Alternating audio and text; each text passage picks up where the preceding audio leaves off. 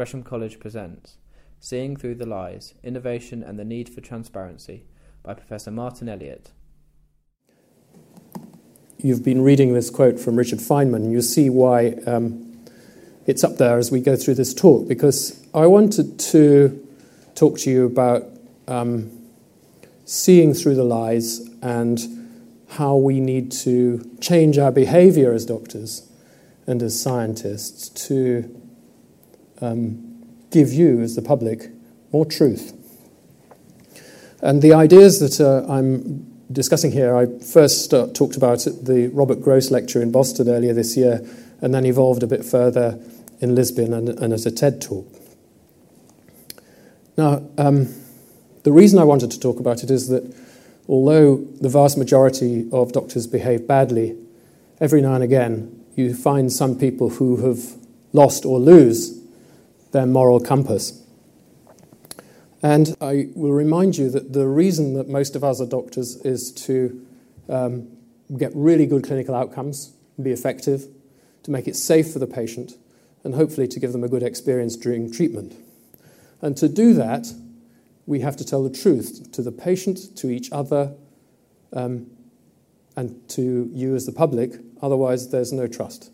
And trust is the basis on which all relationships in medicine are built. And as I've said once before in this hall, we haven't done very well at that. We've let the trust of the population down on many occasions, from our history of being involved in torture through to very terrible experiments carried out during the Second World War. And as Roy Porter pointed out, throughout the history of medicine, and particularly since the 18th century, there have been many charlatans who've traded on the idea of hope by peddling stuff which doesn't really work. And I want to point out to you that our times aren't fundamentally any better, really. You'd thought that over centuries we'd have been able to weed out these people who were bullshitting their way through medical life. But some of you will remember Andrew Wakefield, who was a gastroenterologist who identified, he thought, a link between inflammatory bowel disease and autism. And he was exposed by the Sunday Times essentially for being fraudulent, not only about how his research was funded, it was funded by a legal company, and fraudulent about the results. And he had to retract the paper, which was published in The Lancet, and it became a cause célèbre for quite a long time. But he hasn't given up. This year, he directed a film which was entered into the Tribeca Film Festival, and it's astonishing, really, that someone who's reduced the vaccination rates around the world, increased the mortality from measles, used bad and fraudulent science and wrong data, could end up still carrying it out and running websites in the United States and making a film which actually got panned by the critics and was withdrawn from the festival. There were others, doctors over the last 20 or 30 years, who have lied about their data. John Darcy, who was in a cardiovascular lab, falsified the data in at least 5 papers, and Harvard eventually retracted them and had to pay back all the grant money they got, hundreds of thousands of dollars, back to the NIH in the United States. Browning also committed fraud by lying about his data, reporting results of drug therapy. We actually made up the results. A stem cell scientist in Korea claimed to have made 11 patient-specific stem cell lines in the hope that he could clone organs, or humans, in fact. And all of his data were fabricated, most of it, at least, and probably all of it. Interestingly, he's now working with a big Chinese company cloning cows. Scott Rubin made up the data in 21 trials that just didn't get done, and then the data were published.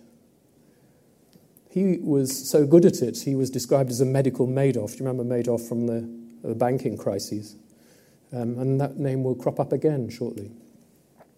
Bolt was looking at giving alternatives to blood during anesthesia. 10 out of 91 papers completely made up data. And Staupel, who is a social psychologist, claimed to have published work based on questionnaires when he'd never actually given the questionnaires to the patient. And the biggest of all was Yoshitaka Fuji, who's probably the most prolific fraudster. Over 19 years, all of the data in his 183 papers was proven to be created. Well, I'm a surgeon, so it's self-evident I want to have a look and see what happened to surgery. And I found this paper from King in Boston, looking at the number of papers that have been pulled out of surgical journals, retracted, in that time period. 186 papers in a variety of specialties and from all over the world, dominated by the United States and Germany. Now, icebergs have tips, and these were the ones where the people had actually withdrawn the data, the authors had withdrawn the data because they'd been spotted, found out, or owned up. But what really was striking about this is that this was about duplication of data, falsified data, data errors, or stolen data. It's all about the data in the end. And what is very striking to me about these fraudsters is that it's the data that they're manipulating to make their lies work. I'm not, at the moment, going to discuss their motivations for doing it, but that'll emerge. What I thought I'd do is and what really prompted me to give this talk tonight is a single story, as it often is, about my association with someone who turns out not to have been what we thought. I want to introduce you to a patient of mine called Kieran and his fantastic mother, Colleen. Kieran has always been in the first 10 of anything that's ever happened to him in the course of his life. He was born with a long segment congenital tracheal stenosis, so his trachea is much narrower than it should be. If you cut it across the middle, his trachea was only 1 millimetre across in the middle. And it's a rare disease. We only see up to 15, usually around 10 of these in the UK per year. So treatment has always, in a sense, been experimental. When he was born, he couldn't breathe at all. He was in another hospital, and they put him on something called ECMO, which is connecting him to a bypass machine by the bedside through these cannulae. And you can see the cannulae in his neck vessels in his chest, and the fact that his lungs have no air in them. And he stayed on that until he was transferred to us, and I then patched the front of his trachea like putting a gusset in a pair of trousers.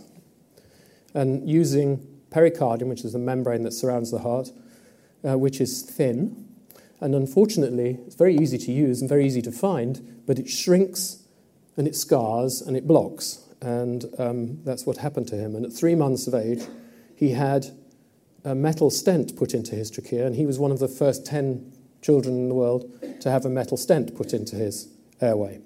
And he did fine for a while. 3 years of age, that stent, which is now sitting in his airway, was resting behind the aorta, and it eroded through into the aorta, and he bled acutely one Friday. And I had to take him to the operating theatre to replace the front of his trachea. And we used this, which is called homograft. It's donor human trachea, which is essentially pickled. And he was one of the first 2 children in the world at that stage to have such a graft inserted into his chest. And we went on to do, around the world, 33 children with this technique, of whom at 12 years, 65% or so were alive. And that was done largely with Jeff Jacobs and his partner Jim Quintessenza, who's sitting in the audience at the front, and Klaus Herberholt from Bonn. Jeff was working in St. Petersburg. 12 years later, his stent, which he'd had put back into his trachea, a new one, eroded into the aorta once again. And astonishingly, his amazing mother resuscitated him once more. But because of the BSE crisis, the mad cow disease, this homograft that we'd used before was no longer available for legislative reasons. And so we had to think of another way of treating him. He was sedated in a hospital so that he didn't bleed. In the November of the year before we operated on him, Claudio Castillo in Barcelona had a little area of TB, old TB scarring in her airway, replaced with a stem cell-supported tracheal transplant.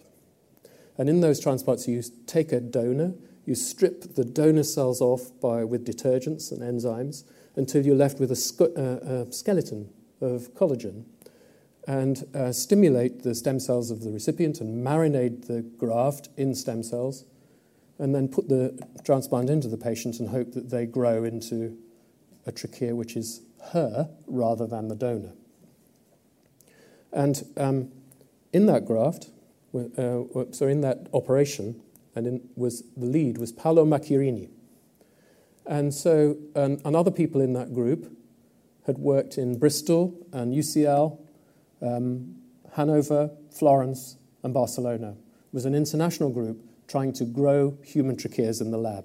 So we knew many of these people, we were working with them, and so we invited Paolo to come and help us operate on Kieran.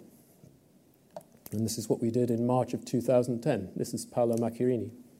And this is the stem cell-supported donor graft. It was a donor from Italy with all the donor cells removed from it. And Kieran had this 7-centimetre length trachea transplanted into him with no blood supply. And he was the first patient in the world to have one, first child in the world to have this. And he was the first of 10 patients to have an absorbable airway stent so that it wouldn't later on erode into a blood vessel. He had a stormy post-operative course, but eventually went home. And 2 years later found himself on the pages of a GCE textbook just under Barack Obama as the first successful stem cell transplant, organ transplant. He was invited to meet the Pope and Nobel Prize winners in stem cell biology. It was fantastic. It was great publicity for us, and we were really excited that he'd lived and that his graft had survived. He was made the Irish Child of Courage in 2012 and was able to get back to, for him, a pretty normal way of life.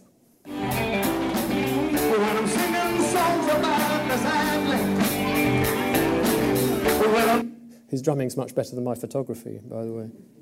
But he has continued to do remarkably well. It was an expensive business. We spent £250,000 in the first year. But since that time, he's now 6 years out, the cost is almost zero. And he's grown to full adult size. He has a quality of life which is superior to a heart transplant. And he's on no drugs. He's on no anti-rejection therapy, which is, fantastic. That was the idea behind doing the graft. I actually think I should probably show you now these cilia, which is the epithelial cells lining the airway, and a biopsy taken earlier this year at real speed and in slow motion. So he has lining his airway that we have transplanted normal respiratory epithelium. His airway hasn't grown. It's not increased in width, and I have no idea whether these have anything to do with the stem cells or have just grown in from each end. We haven't got techniques which do that. Could just be the support mechanism that has made cells grow. But anyway, it's working well enough for him. Now, you can't do this job because getting donors, as for any transplant system, is never going to work. We will never have enough donors to meet demand. And so one of the earliest things we did in the lab with UCL, and a lab led by a chap called Alex Safalian at the time, was to generate some nanotechnology-derived electro-spun plastic which looked like a trachea and which could be put in a bioreactor with stem cells, hoping that you would be able to use the plastic as a skeleton. And it didn't work very well, but it could do, potentially. In the meantime, Paolo Macchiarini had moved from Barcelona to the Karolinska Institute in Sweden, which is a rather smart, well, interesting building anyway. He, very charismatic guy, here's the graphs. Now, they didn't come from London. These were being made by a company called, I think, Harvard Medical, certainly in Boston. And he got several grants from Karolinska, but also from Russia, which is pretty unusual in science to get big grants from Russia. And he's an extremely charismatic man. Now, things started to alarm the community. First of all, he was accused of some dodgy financial dealing over private patients in Italy, and for a short period of time was put under house arrest. He had issues that were being talked about how he got consent for these patients in different centers in Russia, particularly, where he was traveling peripatetically to operate. And the community of surgeons that were dealing with tracheal transplants didn't actually believe the data that was coming out of there, and there was doubt about whether the outcomes were real or not. And then things really started to get interesting in a lovely way, because there was a sex, lies, and videotape that eventually essentially brought him down. Clearly, I need to tell you some of that story. We'll start with sex. In January of this year, a wonderful article was published in Vanity Fair. Now, as I said, he's incredibly charismatic, very good-looking, very charming, and documentary crews were very much drawn to travelling him around. Here's this miraculous surgeon who could go around replacing people's tracheas in lots of countries, a kind of Pied Piper, drawing researchers along with him, patients along with him. And he went off following a German documentary company which was following him around to be invited by NBC News to have a documentary made about him in America. And he was flown over to the Mandarin Oriental in Boston, very nice hotel, and met Benita Alexander, who was the producer, a very famous producer in America. Things went quite well between them, and he then managed to travel around Europe over the next year or so. And ultimately, their relationship moved from travel to blossomed, and eventually he proposed to her. And he had apparently operated on Putin, the Clintons, the Pope, and Andrea Bocelli.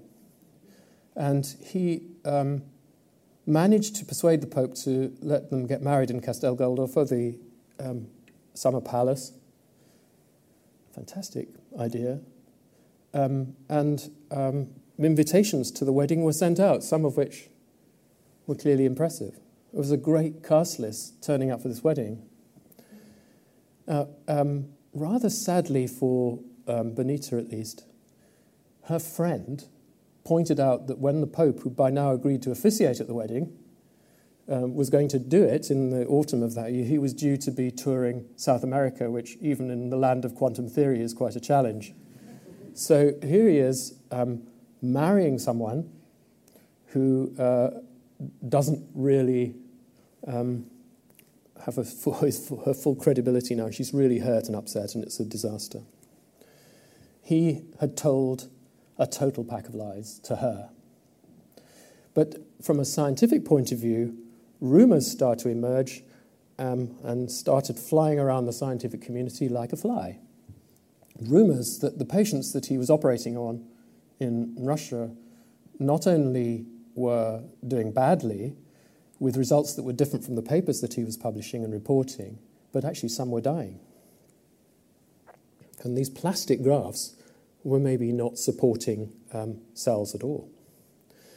One of the cheerleaders for the sort of campaign that said that all of this was a load of rubbish is a very nice surgeon in Leuven in Belgium called Pierre Delaire, who was proposing a completely other way of doing tracheal transplants by placing the trachea of a donor in the forearm and then inducing tolerance in the recipient so that you could then later transplant it from the arm to the chest with a bit of mouth mucosa to line it.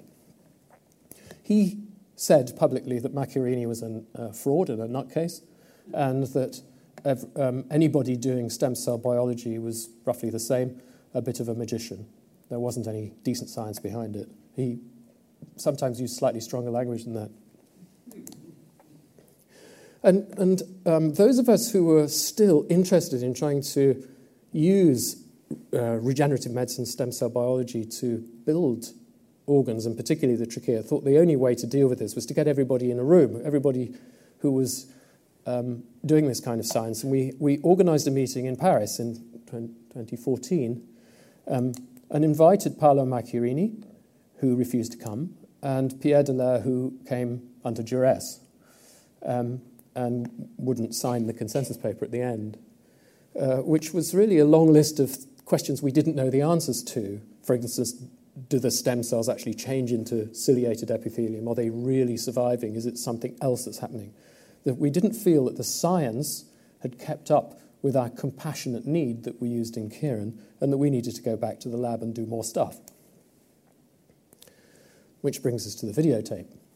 So, as I said, he was charismatic, and there was a German documentary crew following him around who thought, and to some extent still think, that he's wonderful. But there was also a fantastic Swedish documentary maker called Bo Lundqvist, who has a really interesting documentary style of questioning. He's very Swedish, very low-key, very unchallenging, but you can tell when you watch him that he can make you say things you perhaps don't want to say. And he managed to follow Macchiarini around for quite a long time. And it was recently shown, he produced a 3-hour-long documentary which was shown on primetime Swedish television and was recently shown here as Fatal Experiments on BBC 4. You can still see it, I think, online. It's very well made. Now, what Bo found was that the data, that he went right back to the data associated with these patients in the notes, tried to find the pathology reports, tried to find the histology reports, tried to find the microbiology reports, looked at the bronchoscopies to see if these plastic tracheas were actually covering with human tissue, with normal lining tissue like you saw in Kieran, or whether they weren't. Because what Macchiarini was saying was that they were. So this is this clip is now from that documentary. I've taken off the Swedish voice. But in the papers, Macchiarini had described in his papers that within 8 months, the lining was completely covered with cells, with blood vessels had developed. There was a wonderful mucosa. And for those of us in the field, you know this is going to be pink and shiny and looking beautiful. And all his papers kept repeating this about his patients, and certainly when he spoke at international meetings, that was what he was telling us. But he could find nothing in the labs when he went back that would indicate that this was the case. And it really came home to me in this video footage, which, remember, was going out on primetime TV on Swedish television, that this is the airway in a moment, which not only had stents in, which were unreported, but there isn't any sign of pink mucosa on this graft. None of it. None of this was mentioned in the paper, which actually was saying something completely opposite. And it also turned out to have a hole between the inside and the outside at the lower end, a fistula. No mucosa, no revascularization, a fistula and a stent, which weren't in the paper. And this was really the final straw for the Karolinska community. And this was what was written about Macchiarini in that Vanity Fair article by the Director of Law and Psychiatry at Mass General. He's an extreme form of con man. And they said, how does he compare with Madoff? If you remember, like the other guy that we talked about, he wasn't an ordinary con man. He never claimed to be chairman for Fed, did Madoff. But this guy Macchiarini is really good. So here we have a man with great charm, great charisma, clearly lying about his results. The scientific community that he was part of suspected it. He had got in a terrible emotional mess with this poor girl from the documentary company, and there were consequences. My colleague, Martin Birchall, who we did the operating with at the time, describes him quite well. Comfortable. And with the benefit of the hindsight and with the benefit of what's been published about him subsequently, one might pigeonhole his behaviour as narcissism and narcissistic, in that I think he always had a great sense that he was better than others in a variety of ways, surgically, intellectually, and in his vision for what was right. But that this eventually started to take over his behaviour in almost every aspect, and that he firmly believed that everything he was going to do was going to work out okay, and that he should take credit for being a brilliant messiah for this new world of synthetic tissue engineering. There was quite significant collateral damage. He was fired from Karolinska, where he was professor of surgery. There were multiple investigations on site in Karolinska and here in London and in Hanover and Barcelona, every team that he'd bumped into. In Karolinska, there were resignations of the senior leaders of the university and of the Department of Surgery. And maybe more importantly for science, a loss of credibility in the stem cell science itself. Everybody found it difficult to get grants. And the people who were vaguely associated but had absolutely nothing to do with him became very angry. You said earlier on you were angry. Yeah. How has this whole thing affected your life? Well, it's very interesting because there are about 35 people in my lab at the moment, and the first thing I heard from the postdoc, they are working on this, and so they were really pissed off with the fact that they saw what they've been working for 5-10 years, and their passion and all their future and all what they believe to be useful one day for patient may be destroyed by the fact that things are not being done properly. By things not being done properly. And Martin also felt that he'd been used. I was very useful. I felt more that I was useful to him than actually a true collaborator or a friend. And if you're doing science, especially across teams, being a collaborator is all about that trust I spoke about at the beginning. When it starts to break down, you can see instantly the subtlety of the anger and the fury that creeps into the science. Well, surely someone like this is a one-off. Unfortunately, doctors have a rather peculiar view of the world. And we have to own up to the fact that some doctors do lie. There's no difference in the distribution of lying in doctors as the rest of the population. And there's been quite a lot of study about it, but this one struck me quite clearly. Just using self-reporting of lying of 1,000 Americans, 60% of people say they hadn't told any lies that day. And it turned out that half the lies had been told by only 5% of the subjects being questioned. And therefore, there are some prolific liars. And if you think about how that might impact medicine, it's our responsibility to produce unbiased, accurate representation of the research that we do. So if we've got people who are prone to lying, the system somehow has to protect you and each other from delivering that. Ben Goldacre has quite simply put this, that the bread and butter of good medicine is audit and accountability. That's how you get good science. And I must say that I feel some significant shame over this. I feel shame because it's clearly poor use of data at the very least. I feel shame because the data associated with these studies were actually retained and, in a sense, owned by Paolo Macchiarini. They had to be dug out by documentary makers. I feel shame because the journals have published this with a positive publication bias because it seemed exciting.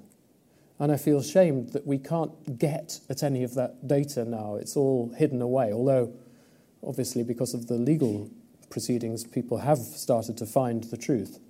That doesn't happen many times.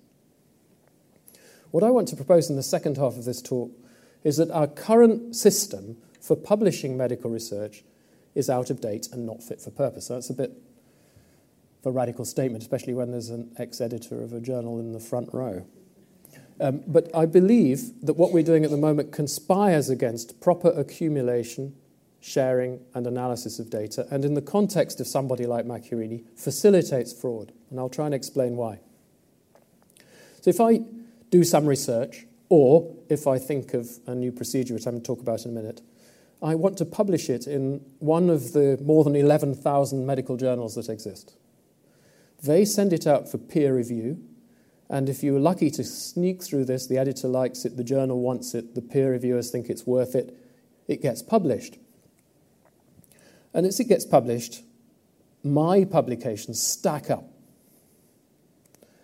I get brownie points for having a stack of publications. I get brownie points based on the impact factor of the journal, which is how many times papers published by that journal in the preceding 2 years divided by the number of publications that the journal published.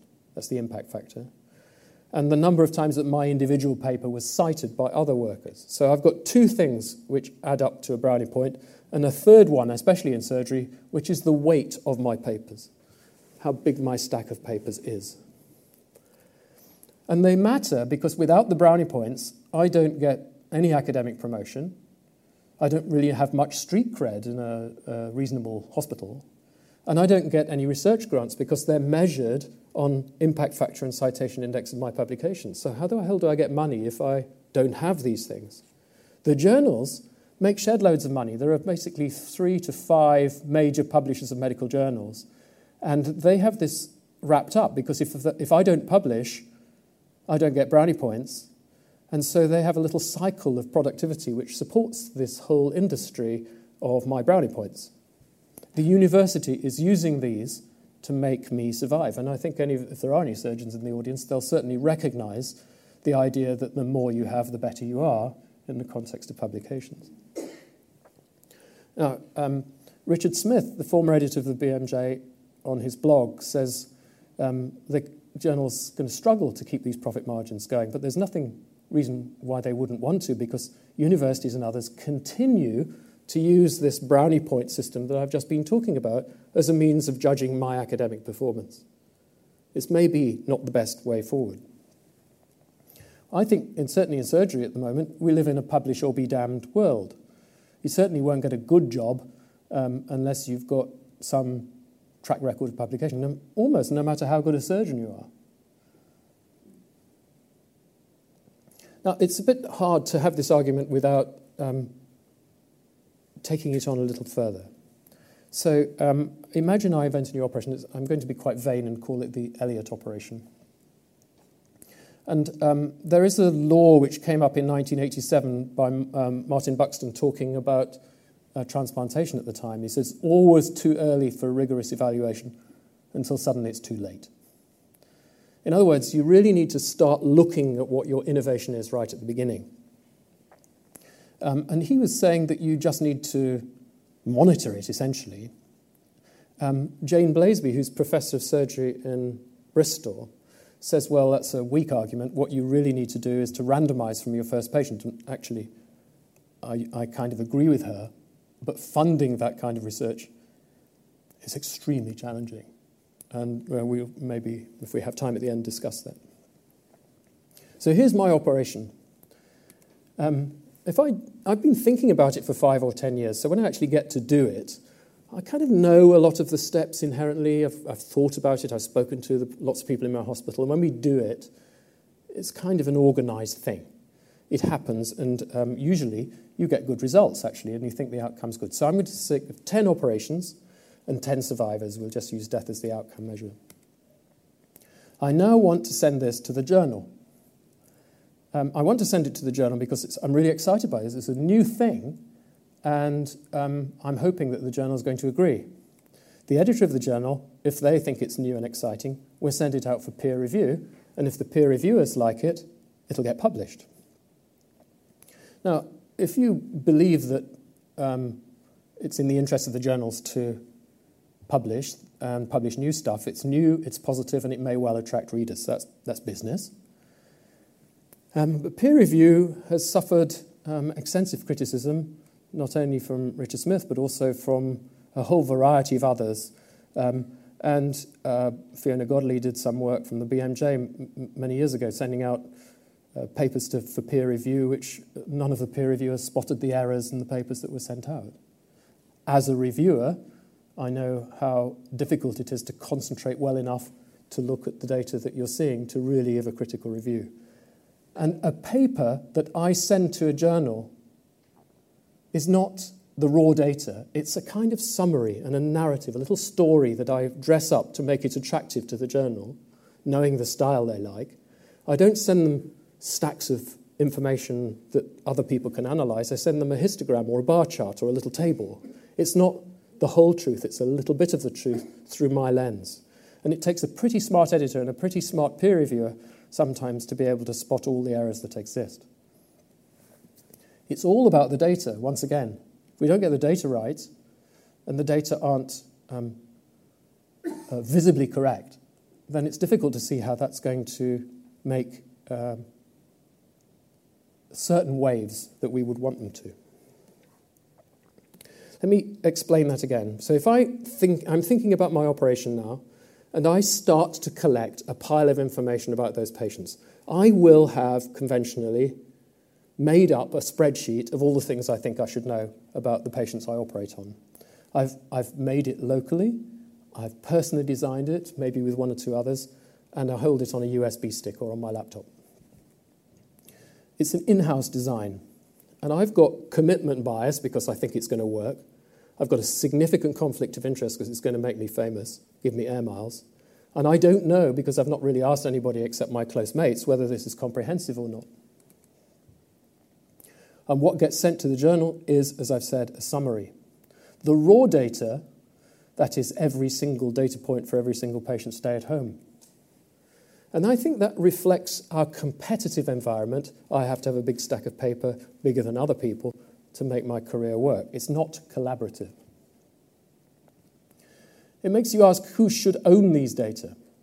The data that are associated with my first 10 patients are inherently owned by me. It's not, maybe not owned is the right word, it's controlled or have access to.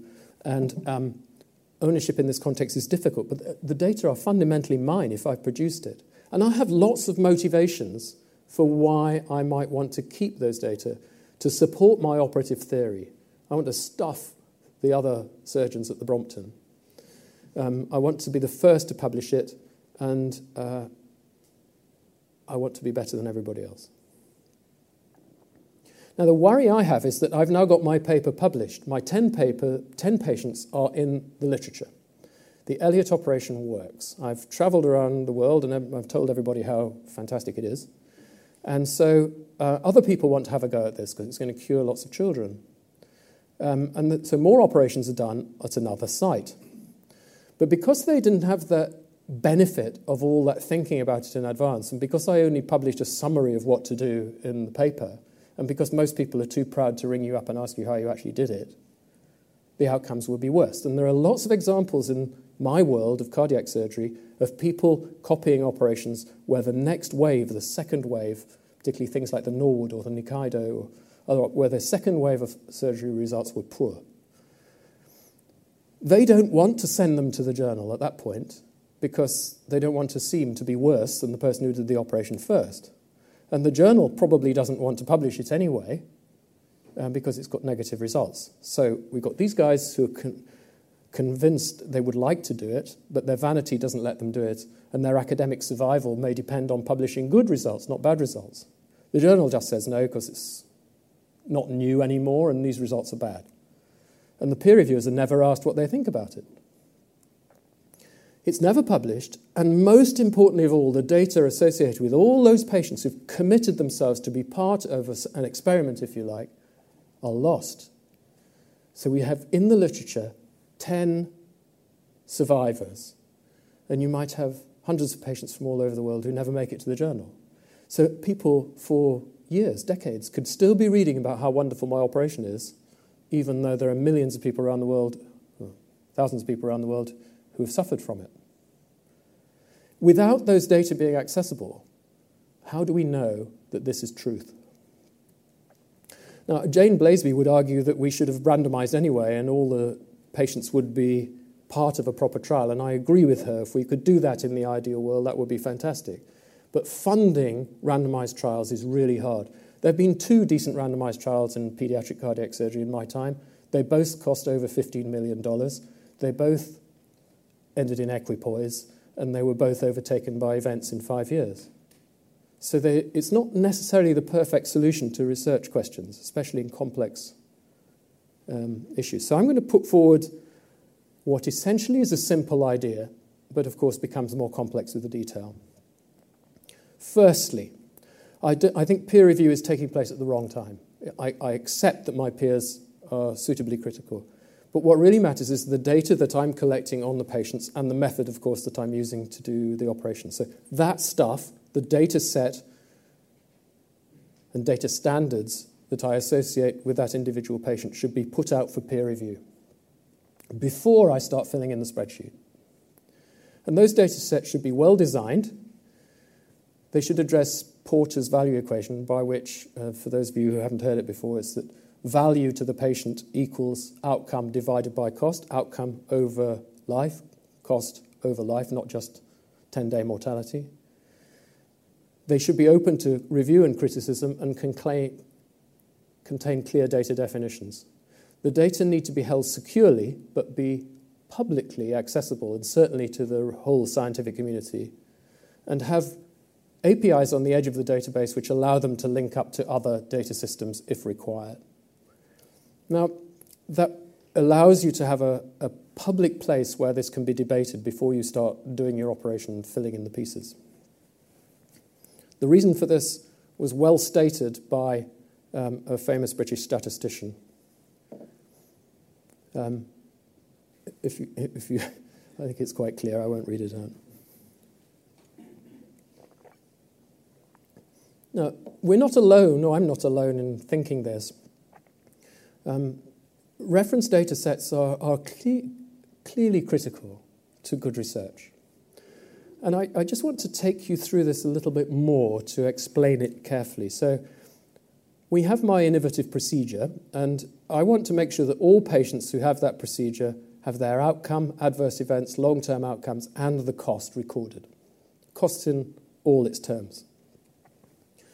I think the data that come from that should not be held on my USB stick or on my laptop. They should be held by an honest broker.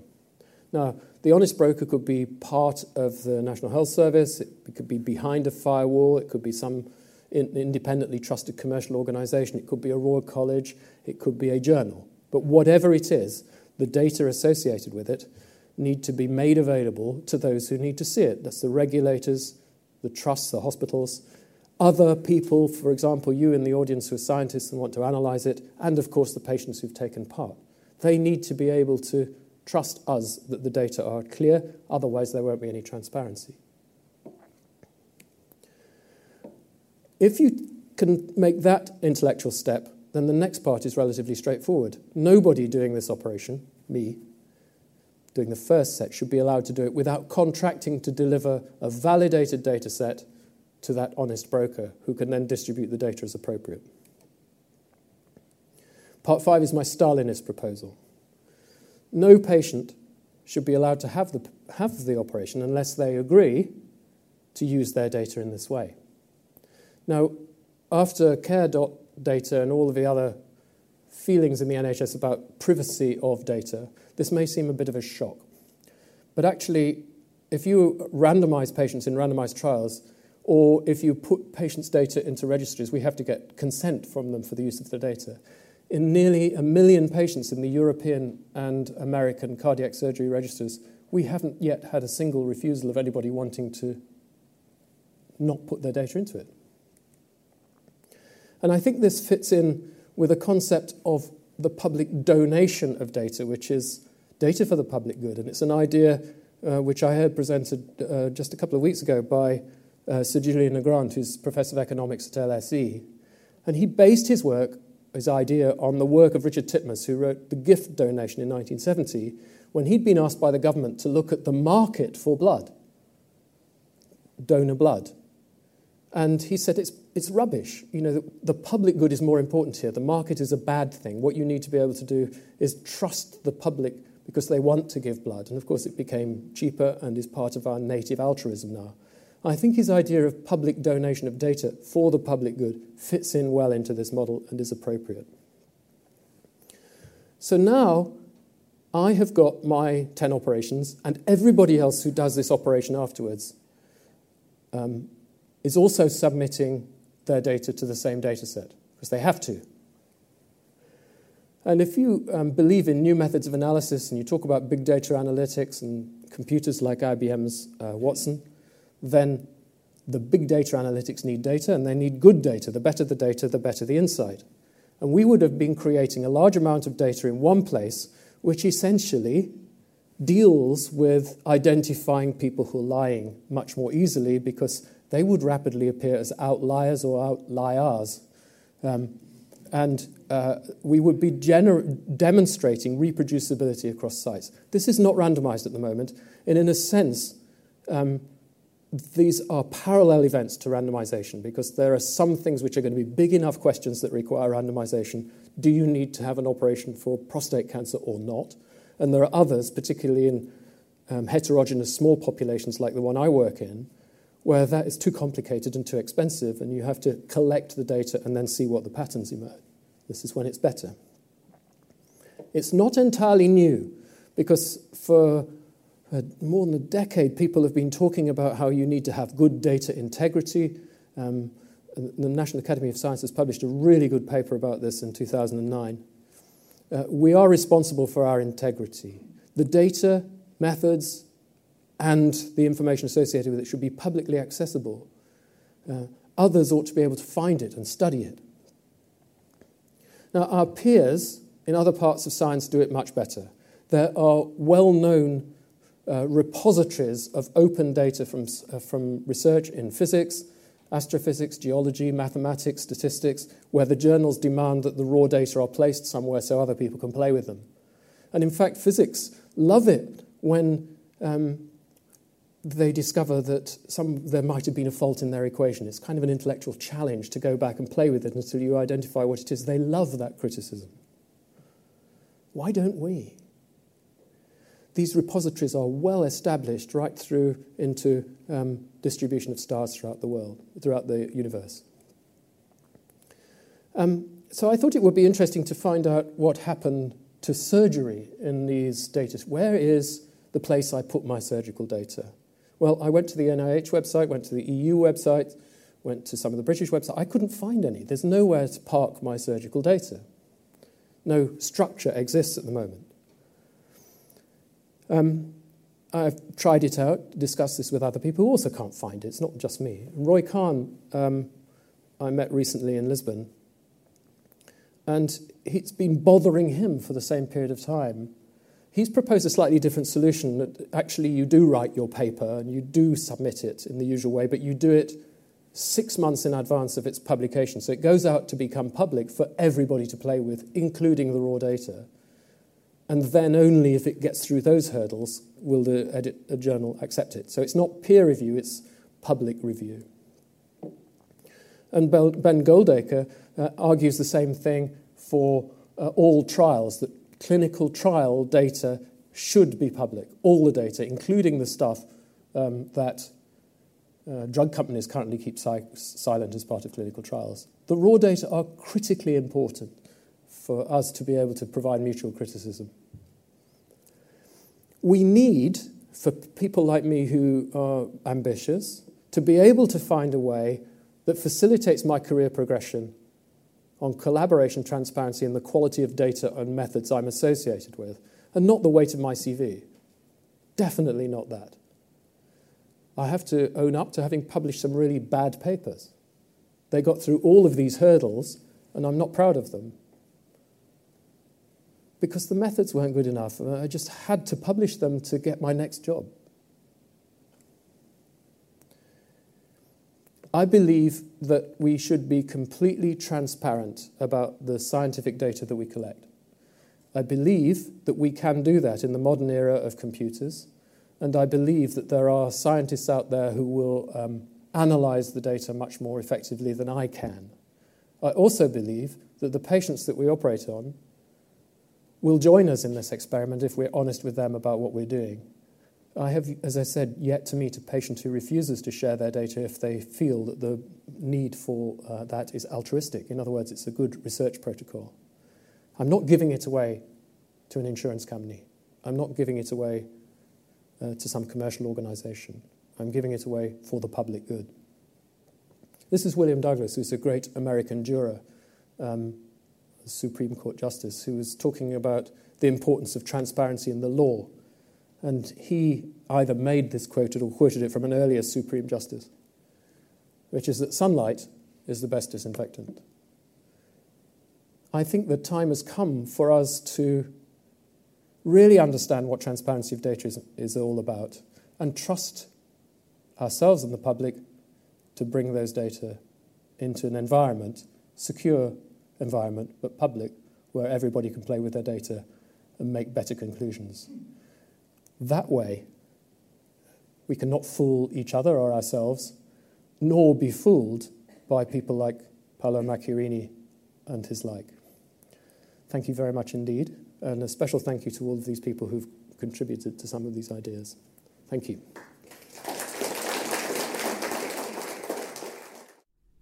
For more information, please go to www.gresham.ac.uk.